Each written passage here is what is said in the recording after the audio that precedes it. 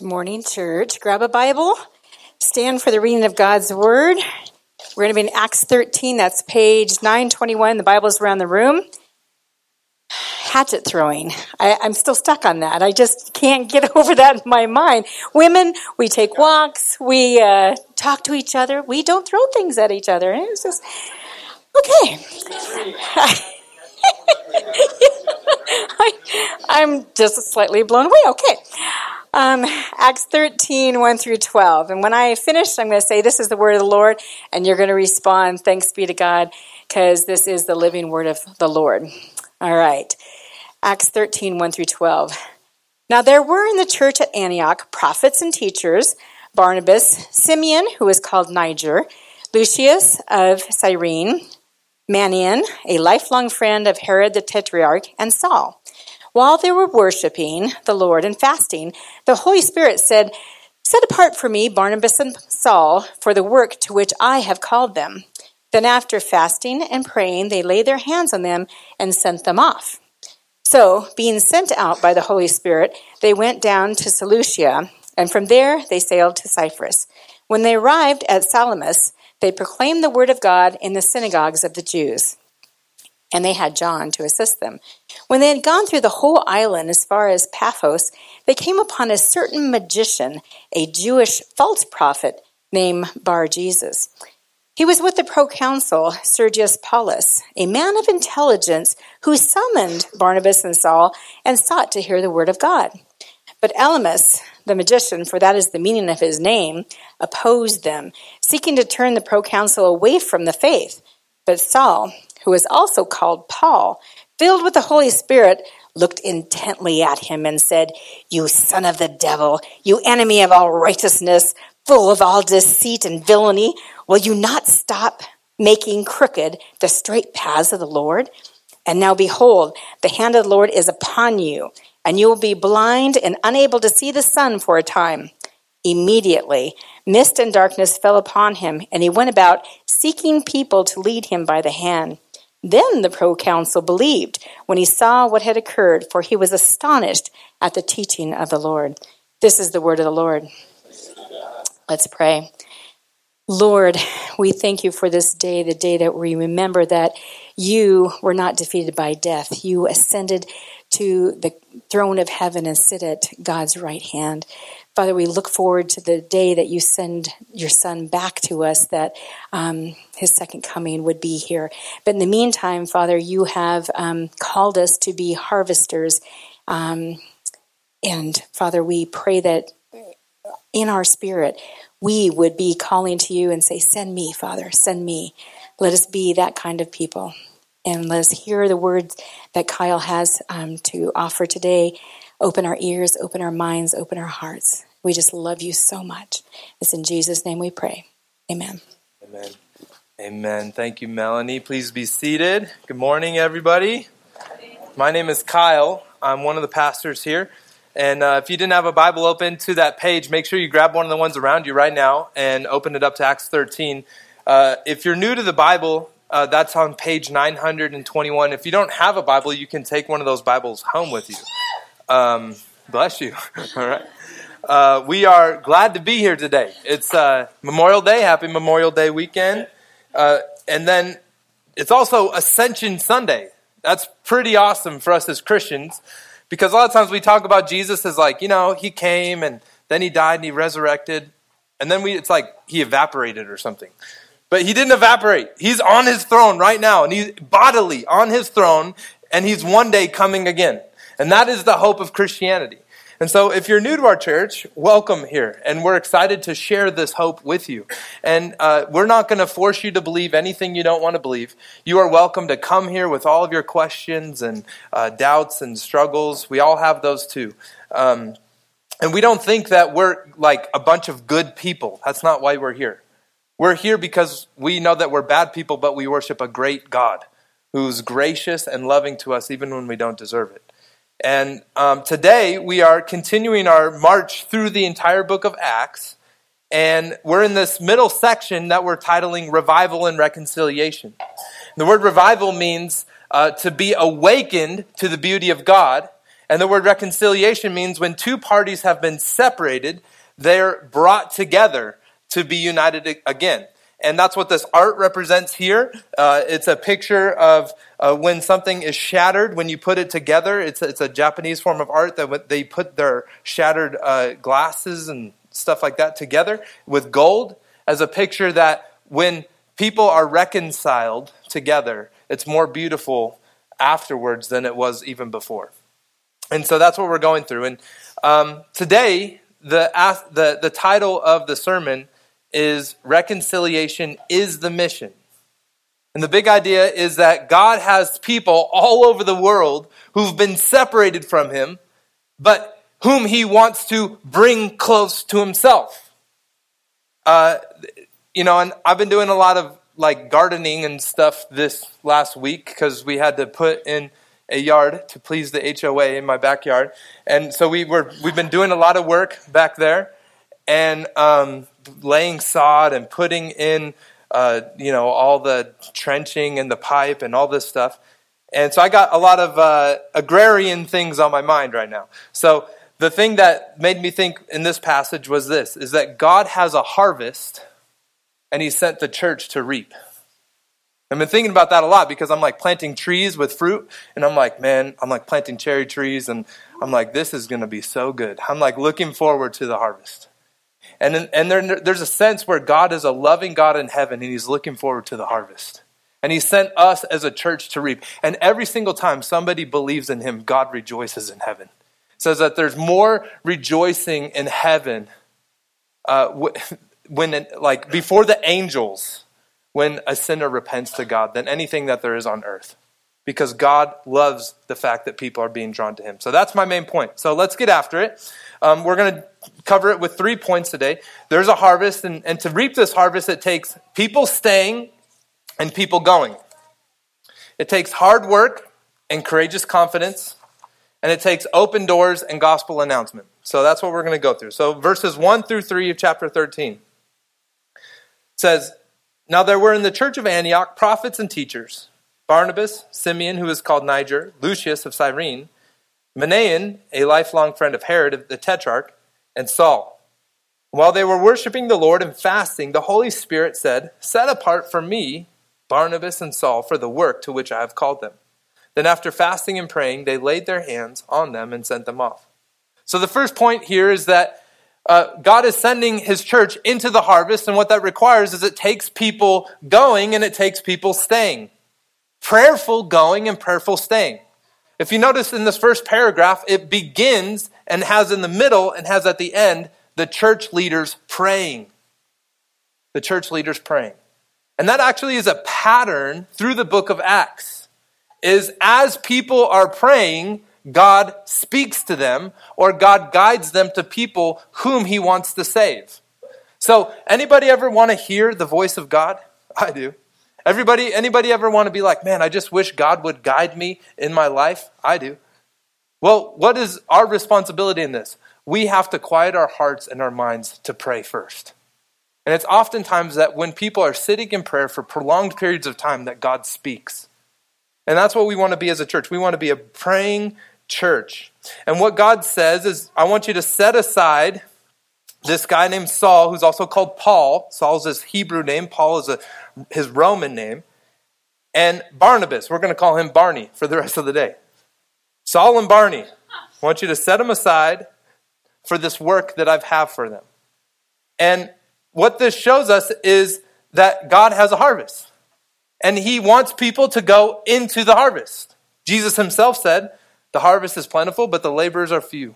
So pray earnestly to the Lord of the harvest that he would send laborers into it. And so what happens is Paul and Barnabas get sent out. But if you notice, the majority of the people in this church end up staying. They end up staying. And so this church is the church in Antioch, and it's a good model church for us. And the reason why is, number one, because they're a praying church. That's what we want to be for as Living Stones. I want to be a praying church. Second thing, they have diverse leadership. And we know this because of the different people mentioned here of the church leaders. So they have Barnabas, who is a very encouraging man. His name means son of encouragement. We have Simon, Simeon, called Niger, he was a man, most likely, because Niger means dark, most likely he had dark skin. Lucius of Cyrene, he was a Roman. They had Saul, who was a Jew, and they had this guy named Manaen, who was a foster child who grew up with a king named Herod the Tetrarch. So he grew up this posh life, and he was probably at this time an old man in his 60s. So they had this very diverse leadership, and that's actually a good model for us as a church. We want to be a church of very diverse leadership, of different ages and socioeconomic statuses and different races, because that is a picture of the kingdom of God.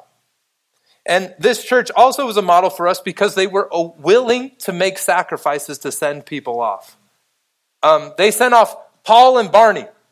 Like, Barnabas is the most encouraging guy in the Bible. I wouldn't want to let him leave my church. And Paul is the best theologian in the Bible. He writes most of the New Testament. Like, where we get all of our theology, for the most part, from the New Testament comes from Paul. He was like, these are the all-stars of church history. And this church sacrificially says, we will send our best people for the sake of the mission. Why? Because we believe God has a harvest. We believe God has a harvest. And what's interesting here is Paul knew he was going to go to be a missionary for a long time. Because 15 years earlier, Paul had this vision of Jesus. Jesus had appeared to Paul and said, I'm going to send you into the whole world. I'm going to send you to all nations. I'm going to send you to the Gentiles. And Paul knew for 15 years. And I bring that up because of this. Paul knew that he was supposed to go, but he didn't go until God gave him direction and the church affirmed it. And there's a lot of young leaders in the church who get very passionate and eager and say, I need to go. But they try to do it without the church's approval and without God's appointment. And what this is a reminder to us is this, is that if Jesus is the Lord of the harvest, we need to wait for his command to go. And so if you're somebody in here who's very eager, maybe you're a young person or perhaps even somebody who's older, and you say, I know that God wants me to do, my encouragement to you is present that to the church and wait till God speaks through the church. Because that's how God operates through the entire scriptures. So these guys go, but here's what I want you to notice. A majority of them stay. Because the mission of God requires people both going and staying. Like when I was a little kid, I've been a Christian for a long time, and I grew up in the church. I always thought missionaries, we would have these things where missionaries would come during the weeknights, and they would come and they would show us pictures of them in loincloths in the middle of a jungle of Papua New Guinea and the spears and the weird food that they ate. And it was really cool and intriguing. But in my mind, I'm always like, okay, missionaries are like Christian superheroes that have to go into foreign places. And in a sense, that is true. Missionaries do go. But what I missed growing up is missionaries also stay. Because the mission is not just across the world, it's also across the street. And it's also next door. And that is what we need to understand. The other night I watched that movie, Hidden Figures. Have you guys seen that movie? It's about these three black women who were very smart. They were like geniuses, and they helped accomplish John Glenn orbit the Earth for the first time in the United States. And what this was, it was when we're trying to send somebody an orbit around the Earth, or when we're trying to send somebody to a space station, or we're trying to send somebody to the moon, what does it require? It requires people going, but it also requires people staying. That's how the mission is accomplished. And in the same way in the church, the mission of God cannot be accomplished unless people go and people stay. So here's what I want you to ask. You need to ask this question. God, am I called to go? Have the courage to ask that question. Because the reality is that some of you in here might be called to go to another country to speak the gospel or to help people out. 2 weeks ago, we just sent out Angela Carey. She just moved to Guatemala for who knows how long. And she's going to start medical missions down there. She's a nurse, and she's going to start caring for the people there and also speaking the gospel to the people down there. She didn't know she was going to go until she did a short-term mission trip down there, and God said, I want you to move down here. So she did. Maybe that is you. Maybe you're called to go. The nations need to be reached. Maybe it's not to another nation. Maybe it's you need to start another church. We have about 7 or 8 guys who've been prayer walking a certain area of Sparks, kind of in between the inside of McCarran and Pyramid. And they've just been praying that area, and they eventually want to go plant another church there. As this church here, we need to be willing to send those people out if it's God calling us to do that. And maybe you're called to go be a part of that church. Living Stones, we have a hope to plant 10 churches all over northern Nevada in the next 10 years. Maybe you're called to be a part of that. And I know that's uncomfortable sometimes. But if we believe that there's a harvest, we would be willing to go. We'd be willing to go. And at a smaller level, some of you are in like Bible studies and community groups that are really big. It's time for you to multiply. But you're like, I don't want to multiply because I just love this person's cookies, that they bring every week. But listen, I know that it's hard because you've built deep relationships with those people. But remember, this is not about us. It's about the glory of God. It's about the glory of God. So we need to go. Second thing is you might need to ask the question, am I called to stay? And if you see yourself as somebody who's staying, do you see yourself as a staying missionary? A lot of times in our church, we have a handful of different people in our church. We have some people who are young and some people who are more seasoned in life. And what I hear from the more seasoned people a lot is they say, I did that stuff, that missionary stuff, and told people about Jesus when I was younger. I'll let the young people take care of that. I'm retired now. There's no such thing as a retired Christian. And if you consider yourself a retired Christian, have you forgotten how beautiful our Lord is? You see, Charles Spurgeon said, every Christian is either a missionary or an imposter. There's no way that you can behold the beauty of Jesus Christ and be like, I'm going to keep this to myself. Like, you don't do that with a sunset. You don't do that with a great movie. You don't do that with a great meal. You tell everybody about it when you have that. When you realize how beautiful Jesus is, you're going to want to tell other people about it. Which, for a moment, I just would like to speak to those of you who are not Christians in here. You might be asking the question, why are you always trying to push Jesus on me? We're not trying to push Jesus on you. It's just that we're so captivated with how awesome he is, we want you to know him. That's all that is. Like, if you met a doctor who had a cure to cancer, you would be blabbing your mouth about that doctor to everybody. And we have met the great doctor who has a cure not just to cancer, but to all of death and to forgiveness of sins. And he is the great doctor. He can provide healing for every soul. There is no life without Jesus. And so we want everybody to know him. And so, Christian, if you find yourself not motivated to talk about Jesus, what you need to be praying is, God, show me your beauty so that I can be motivated to be a missionary. So I can be motivated. So it's going to take people going and people staying. That's what we see here. Now, when people go and when people stay, here's what we need to know. It takes hard work and it takes courageous confidence. That's what we see in the next section. So verses 4 through 12. So we'll start with verse 4. It says, so being sent out by the Holy Spirit, they went down to Seleucia, and from there they sailed to Cyprus. So just notice that it says that they were sent out by God, the Holy Spirit. And they know that because it was affirmed also by the church.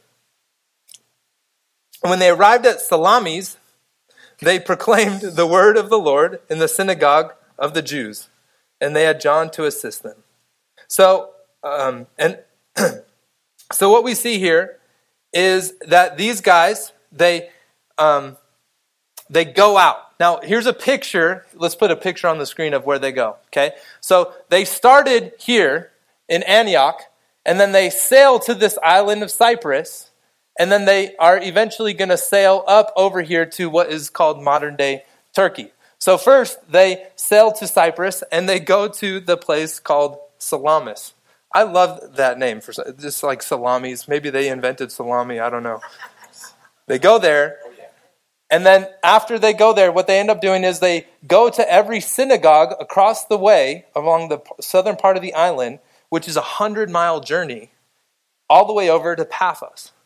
And they just go and they tell people about Jesus, and then they travel on. They tell people about Jesus, and they travel on. And so what I want you to know is this, is that it takes hard work. It takes hard work. 100-mile journey. That's a long journey. On foot. No cars. No trains. No airplanes. 100-mile journey on foot. they were willing to put in the hard work. At the end of this whole journey, when they return, they travel by foot and by boat 1,200 miles. I was talking to somebody earlier, to Scarlett in the back. She said, that's like going from here to Louisiana. This mission sometimes takes very hard work. Very hard work. And, a lot of times, my dad owned a construction business growing up, so I would work, and a lot of times the workers would say, work smart, not hard. You know what I'm saying? And they do both. They work smart and they work hard. So here's how they work smart. So first of all, they choose Cyprus as the place to go because Barney had relatives there. That's where he was from. And a lot of people think that when you start to share Jesus, you just need to go up to strangers and say, have you heard about Jesus? But that's actually not how the mission works. These guys started with people they knew. So they did work smart. Secondly, they went together. And the reason they went together is because the more witnesses equals the more power of the message. They were testifying together that Jesus really is alive and he really has ascended. And then finally, they went to synagogues. And what a synagogue is it's a Jewish place of worship. And in synagogues, every single day, they read the Old Testament of the Bible. Every single day. And so that was a very strategic move because they started with what people already knew about God, and then they showed them that their hope in God actually was fulfilled in Jesus Christ. And so this gives us some encouragement as we go out on mission to work smart. But we also have to remember it is some hard work. 100 miles on foot. So then you need to have courageous confidence. Look at verse 6 and 7. It says, when they had gone through the whole island as far as Paphos, they came upon a certain magician, a Jewish false prophet named Bar-Jesus. He was with the proconsul, Sergius Paulus, a man of intelligence, who summoned Barnabas and Saul and sought to hear the word of God. So as they made it over to Paphos, it says proconsul, which is like a governor. The governor invites them over to his house. So they go to the governor's mansion. And as they're in the governor's mansion, they have this interaction with a magician. The magician's name is Simon Bar-Jesus. And it says that he's a Jewish false prophet. So it's kind of an oxymoron, a Jewish magician. The reason why that's an oxymoron is because in the Bible, in Deuteronomy, God forbids sorcerers and magicians. Because what sorcery and magicians do is they twist things of this nature to try to manipulate their audience. Or they access the spiritual realm that is not from God. They access the demonic realm and use demonic powers to do things in this world. And demons are real, the Bible says, and they do have power in this world. And they've been around for a very, very long time, since the beginning of creation, so they're very smart. And so the Bible forbids those kind of practices. And so this guy, he did have power. He did have power. And so they come into contact with him. And it says here in verse 8, it says, but Elymas, which means wonder worker, the magician, for that's the meaning of his name, opposed them, seeking to turn the proconsul away from the faith. So as these guys are telling the governor about Jesus, this magician starts speaking to the governor and saying, no, don't believe these guys. They're crazy. And look at what Paul says. Here, verses 9 through 11. But Saul, who was also called Paul, filled with the Holy Spirit, looked intently at him and said, you son of the devil, you enemy of all righteousness, full of deceit and villainy, will you not stop making crooked the straight paths of the Lord? Now behold, the hand of the Lord is upon you, and you will be blind and unable to see for the sun for a time. And immediately mist and darkness fell upon him. Now, I'm not recommending you say that to your friends who don't believe in Jesus. You son of the devil, blindness be on you. That's not what's going on here. But what is happening here is there is a power struggle. And the Apostle Paul sees it, and he confronts it head on with courage and confidence in the power of God. And he calls him son of the devil. The reason being is because Simon Bar-Jesus means son of the Savior. And Paul says, you're not son of the Savior, you're son of the devil because you're rejecting truth and you're twisting it. And he says that you are making the straight paths of the Lord crooked. And that's what sorcery does. It takes real power, but it twists truth just enough to get you to go away from Jesus. To go away from Jesus. And so Paul rebukes this man, and it says, filled with the Holy Spirit, he casts a spell, in a sense, on him, and the man goes blind. Now, what that is it's God saying this: oh, you think you're powerful? Let me show you who's really powerful. I'm going to make you have darkness. Now, darkness in the Bible, for this guy, was a sign of the state of his soul. He thought he had power, but he was really spiritually blind. But then it's also a sign of judgment in the Bible. And what this is God telling him, if you continue to go on this crooked path, you will be judged and your life will be apart from God. You will not be able to see the sun, which is a symbol of God's presence. You will not be able to see the sun. And this man had to be taken away and led by the hands. This man who thought he was powerful realized how weak he really was. And it says, upon this happening, look at verse 12, it said, then the governor believed. He saw what had occurred, for he was astonished at the teaching of the Lord. And so what this shows us here is that in this power struggle, because God has a harvest, God is committed to showing that he's the greatest power in the entire universe. He's committed to it. This reminds me of a story that I heard a few years ago when I was doing some school for studying the Bible. I ran into a pastor who had a guy come to his church. Now, this guy came to his church, and he had just been out at Burning Man.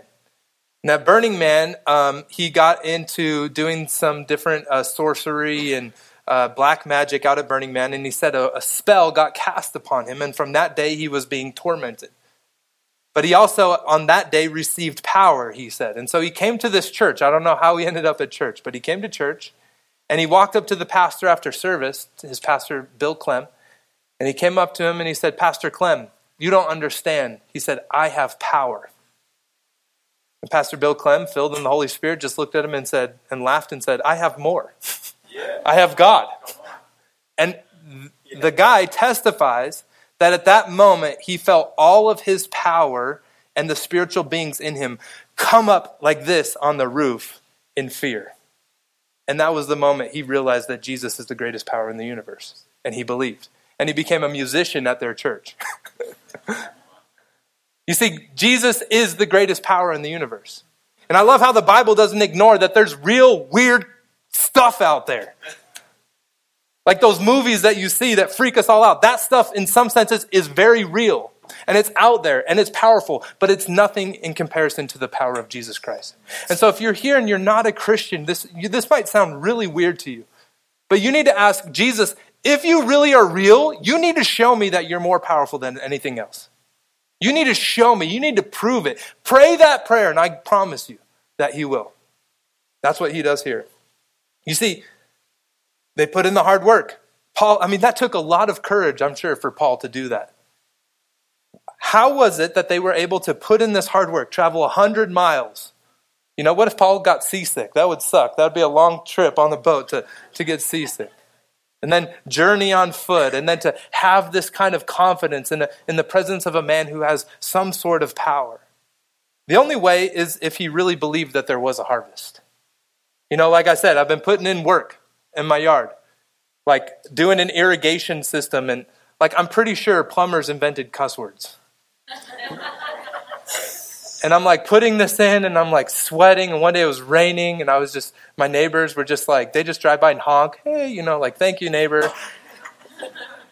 And I'm out there, but I had one thing on my mind, that one day I was going to lay sod.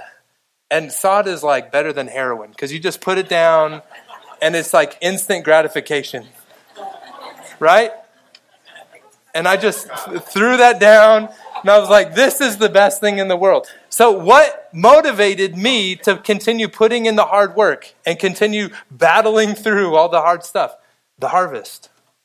The end result. And Christian, let me just encourage you, brothers and sisters. If you're called to go, it will be the hardest thing that you ever do. If you're called to stay, what is going to keep you motivated to love the people that are unlovable in your life? To open up your homes week in and week out to be hospitable and to share the gospel, even when you're tired? What's going to keep you going in your prayer so that you don't give up? What's going to keep you going, young Christian, so that you can continue being a missionary for the next 40 years of your life? The end result, that God has a harvest. That God wants to save some of your neighbors and some of the people in our city. And what's going to give us the courage in the face of opposition? When you're at the college and the professors mocking Christianity and mocking Jesus and mocking you. when they're saying you're wrong or you're crazy or perhaps even you're evil, the only answer is that if we really believe God wants to work in this world, that will give us the courage to stand up in the face of this opposition. God has a harvest, and he sent us as the church to reap. So lastly, in order to reap this harvest, it's going to take open doors and gospel announcement. Open doors and gospel announcement. And here we get into a long sermon of the Apostle Paul, but we'll go through pretty quickly, okay? So verses 13 and 14, it says, "Now Paul and his companions set sail from Paphos and came to Perga in Pamphylia, and John left them and returned to Jerusalem." So they set sail from here and they go up to Perga, which is really cool because right now we are supporting a church planter in Italia, Turkey. So they're going to a place where we're funding some church planters. That's pretty cool. So they go up there to Perga, and then they make another trek up to Antioch. Now notice in verse 13 that it says that John Mark left them.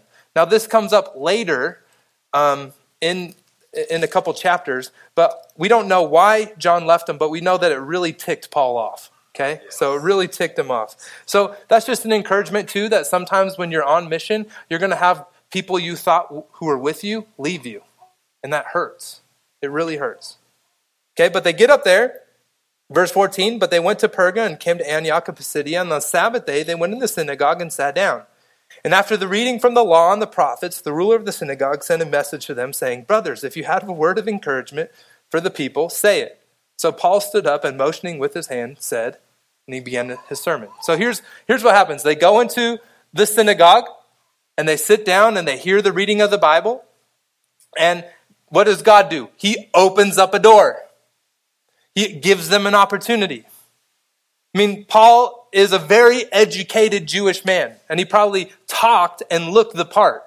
So they're just sitting there receiving the word, and the pastor's probably like, "This guy's a better preacher than me. Why don't you come up here and give the message today?" And he's like, "Do you have a word of encouragement?" And Paul's like, "As a matter of fact, I do. I came here to give you a word of encouragement about Jesus." And Paul gets up and he begins this long sermon. Now, the sermon breaks up into 3 parts, and here's what I want you to know about the parts. The first part is Paul gives a summary of the Old Testament. The second part, Paul tells them that Jesus is the fulfillment of the Old Testament. And then the third part, Paul makes an invitation to believe in Jesus. Now, what you need to know, because we're going to read this sermon, is it might sound confusing to you. It wasn't confusing to them because the scriptures that Paul quotes, they read on a regular basis. They read on a regular basis. And that just gives us a little understanding of how Paul did his mission work. He started with the basis of what people already knew. And then he worked from there to tell them about Jesus. That's what good missionaries do. Okay? So he started with the basis of what they already knew. So he says this, "Men of Israel." I just picture it. Paul was a little guy too, so he's probably like, "Men of Israel, and you who fear God, listen. The God of this people, Israel, chose our fathers and made the people great during their stay in the land of Egypt. And with an uplifted arm, he led them out of it. And for about 40 years, he put up with them in the wilderness. And after destroying 7 nations in the land of Canaan, he gave them their land as an inheritance. All this took about 450 years. And after that, he gave the judges until Samuel the prophet. Then they asked for a king, and God gave them Saul, the son of Kish, a man of the tribe of Benjamin, for 40 years. And when he had removed him, he raised up David to be their king, of whom he testified and said, 'I have found in David, the son of Jesse, a man after my own heart, who will do all my will.'" So Paul, speaking to this Jewish audience, recaps in a paragraph the entire history of the Old Testament, or most of the history of the Old Testament. And he says, God chose our fathers. And then he brought them to Egypt, and he grew them to be this great people, about 2 million people in Egypt. And then he delivered them out of Egypt. And then he brought them through the wilderness to this promised land. And then he eventually gave them the promised land by defeating their enemies. And Paul says that took all of about 450 years for God to do that, which is just a reminder to us that God works really slow sometimes. 450 years. But then the people, and then God gave them judges who were like rulers but not king, because God was their king at that time. But the people wanted a king. They wanted somebody that they could physically see. So they asked for a king, and God said, fine, choose yourself a king. And they chose for themselves Saul, who was a bad king. It didn't work out too well. So then after Saul ruled, then God gave them a better king named David. And David, God said, was a man who was after God's own heart. Now David wanted to build a temple for God because at the time they were worshiping God in a tent. And he wanted to build a physical temple. David's like, I live in a palace. God, you should have a building. And God said to him, no, David, you can't build me a temple. He said, but I'll give you a better promise. From your offspring will come the great king, the king who will save the entire world. And so the Jews would have been thinking about that as they heard Paul say this. Now, up until this point, they would have been giving him amens, everything that preachers love to hear. That a boy, say that, all that stuff. They would have been doing that during this sermon so far. But then the tone changes. Look at verse 23. Of this man's offspring, God has brought to Israel a Savior, Jesus, as he promised. At that point, the whole crowd would have been like, say what? Because Paul just said, the king you've been hoping for has come. And his name is Jesus. He's come. Now, they would have either not have heard of Jesus at all because they didn't have CNN or Fox News or CBS. They didn't have Facebook or Twitter. They didn't have anything to get the news out there. They just had word of mouth. They didn't have newspapers. So they would have either not have heard of Jesus at all, or they would have heard rumors of Jesus, but now hear this great teacher, this profound speaker is saying, Jesus really is the king of the Old Testament. So they're baffled. And it says here in verse 24, and before his coming, John had proclaimed a baptism of repentance to all the people of Israel. And John was finishing his course. He said, what do you suppose that I am? I am not he. No, but behold, after me is one coming, the sandals of whose feet I am not worthy to untie. So these people probably hadn't heard of Jesus, but they had heard of John the Baptist. And John the Baptist was considered a great Jewish prophet. And many people thought he was the Messiah. But Paul just says here that when John the Baptist was doing his ministry, John said, no, I'm not the Messiah. I'm not even worthy. After me is somebody coming who will be the Messiah, and I'm not even worthy to be his slave.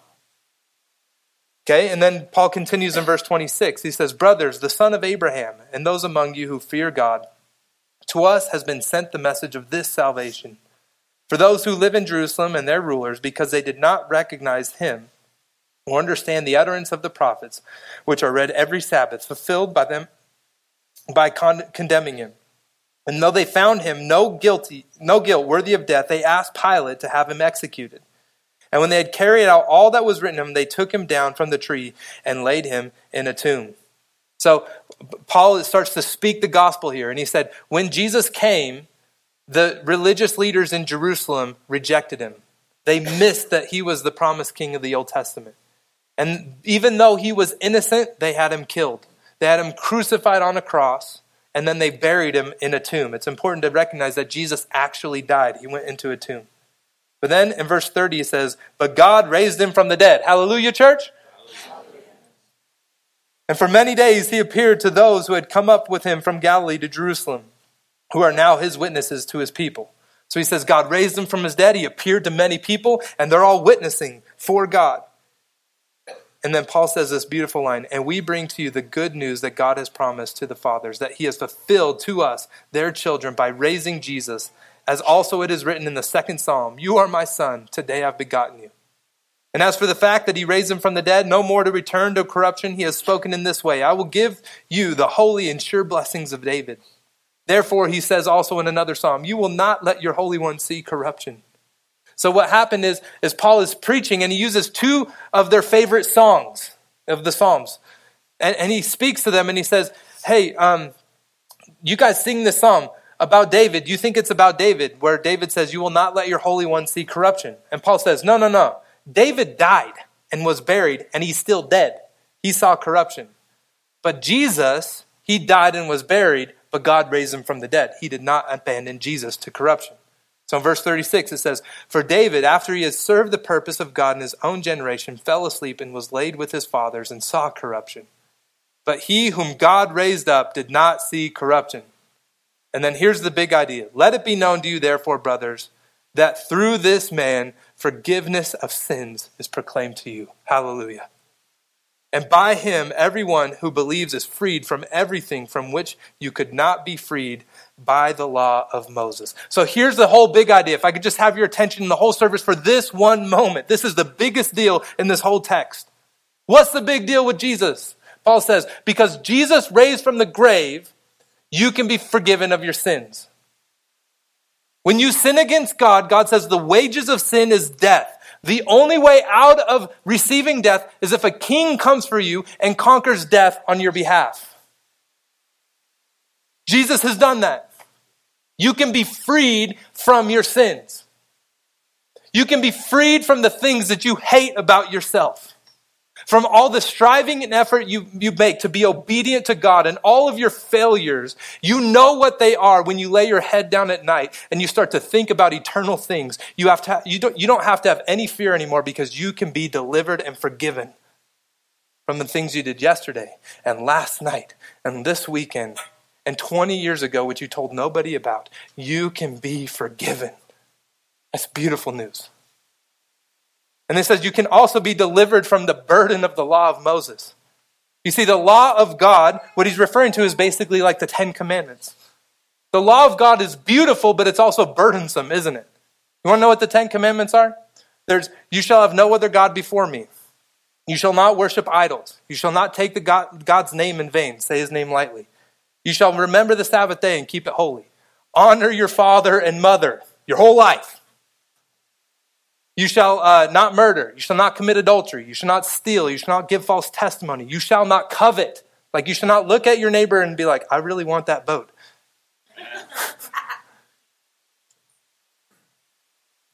That's a beautiful thing, right? Like the world would be a really beautiful place if we just all lived by the 10 Commandments. But it's a burdensome thing because we know how short we fall of those commandments all the time. And the reason why it's burdensome is because in the Old Testament, when they were trying to live according to the law, they had to make all these sacrifices in order to be in relationship with God. And Paul is saying to them, you don't have to do that anymore because Jesus has already done it for you. He's been obedient to the law on your behalf, so that's delivered from you. And he's been the perfect sacrifice so you can be made clean. It's a beautiful thing. And some of you need to hear that today because you think the only way you get to God is by being a good person. That's not the way you get to God. You'll never be good enough. The way you get to God is by Jesus, who was the good person. It's only through him. So then Paul makes an invitation to believe. He says, beware therefore lest what is said in the prophets should come about. Look, you scoffers, be astounded and perish. For I am doing a work in your days, a work that you will not believe, even if one tells you. So what Paul does is he quotes to them a familiar prophecy in which God said to the people, one day I'm going to do a work that's so great, when somebody tells you, you probably won't believe. It'll be too good to be true. And what Paul says to them is this. He says, don't fulfill that prophecy. Don't fulfill that prophecy. Believe in Jesus. Okay, now let's look at the response as we close up here. As they went out, the people begged that these things might be told them the next Sabbath. They were hungry for grace. They begged. What if people begged to come to church? And after meeting, the synagogue broke up. Many Jews and devout converts to Judaism followed Paul and Barnabas, who, as they spoke with them, urged them to continue in the grace of God. In verse 44, the next Sabbath, almost the whole city gathered to hear the word of the Lord. Can you imagine? The whole city gathered. That's a city who is hungry for God. And this, we need to be praying, God, do it again. Do it again. It says, but when the Jews saw the crowds, they were filled with what, church? Jealousy. And they began to contradict what was spoken by Paul, reviling him. So here's what happens. The Jews saw the crowds coming together, and they were jealous because they wanted people to focus on themselves instead of focus on the message. Here's what I want you to know today. Focus on yourself will prevent you from seeing God.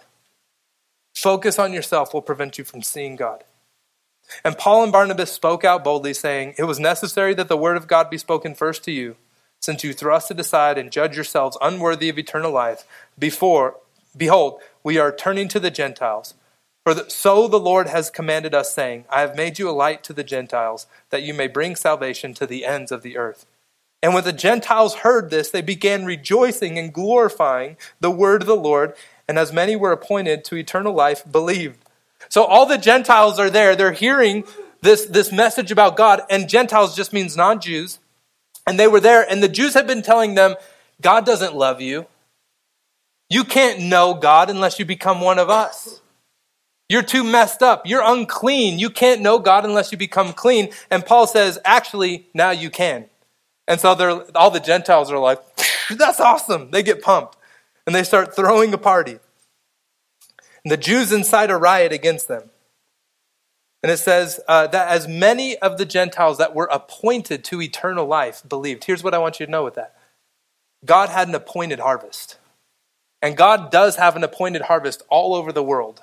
And as we speak the gospel boldly, whoever's appointed to believe will believe.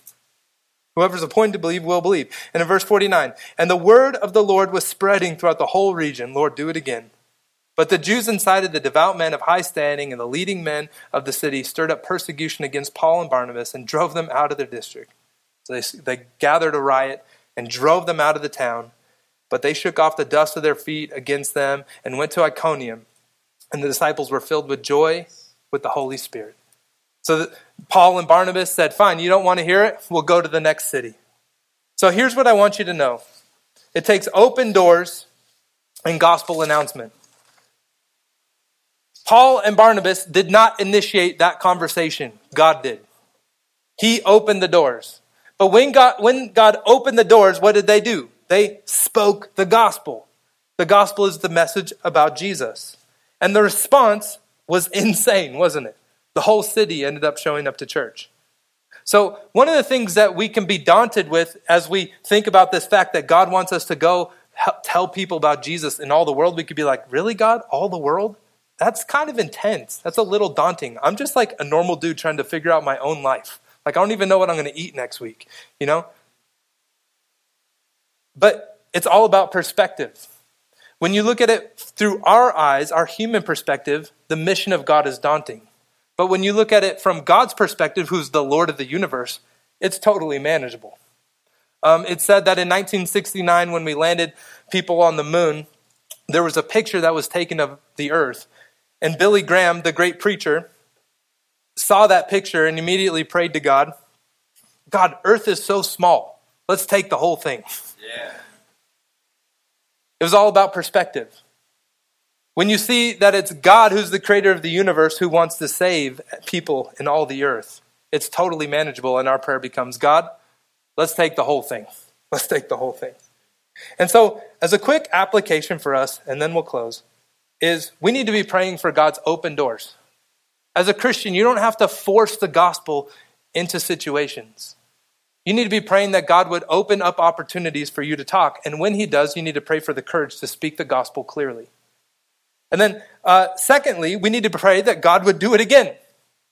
Lord, the whole city showing up to church. Lord, do it again. The real thing here is many of us don't believe that God would do something like that again. And we need to be confronted that God loves to do this kind of work.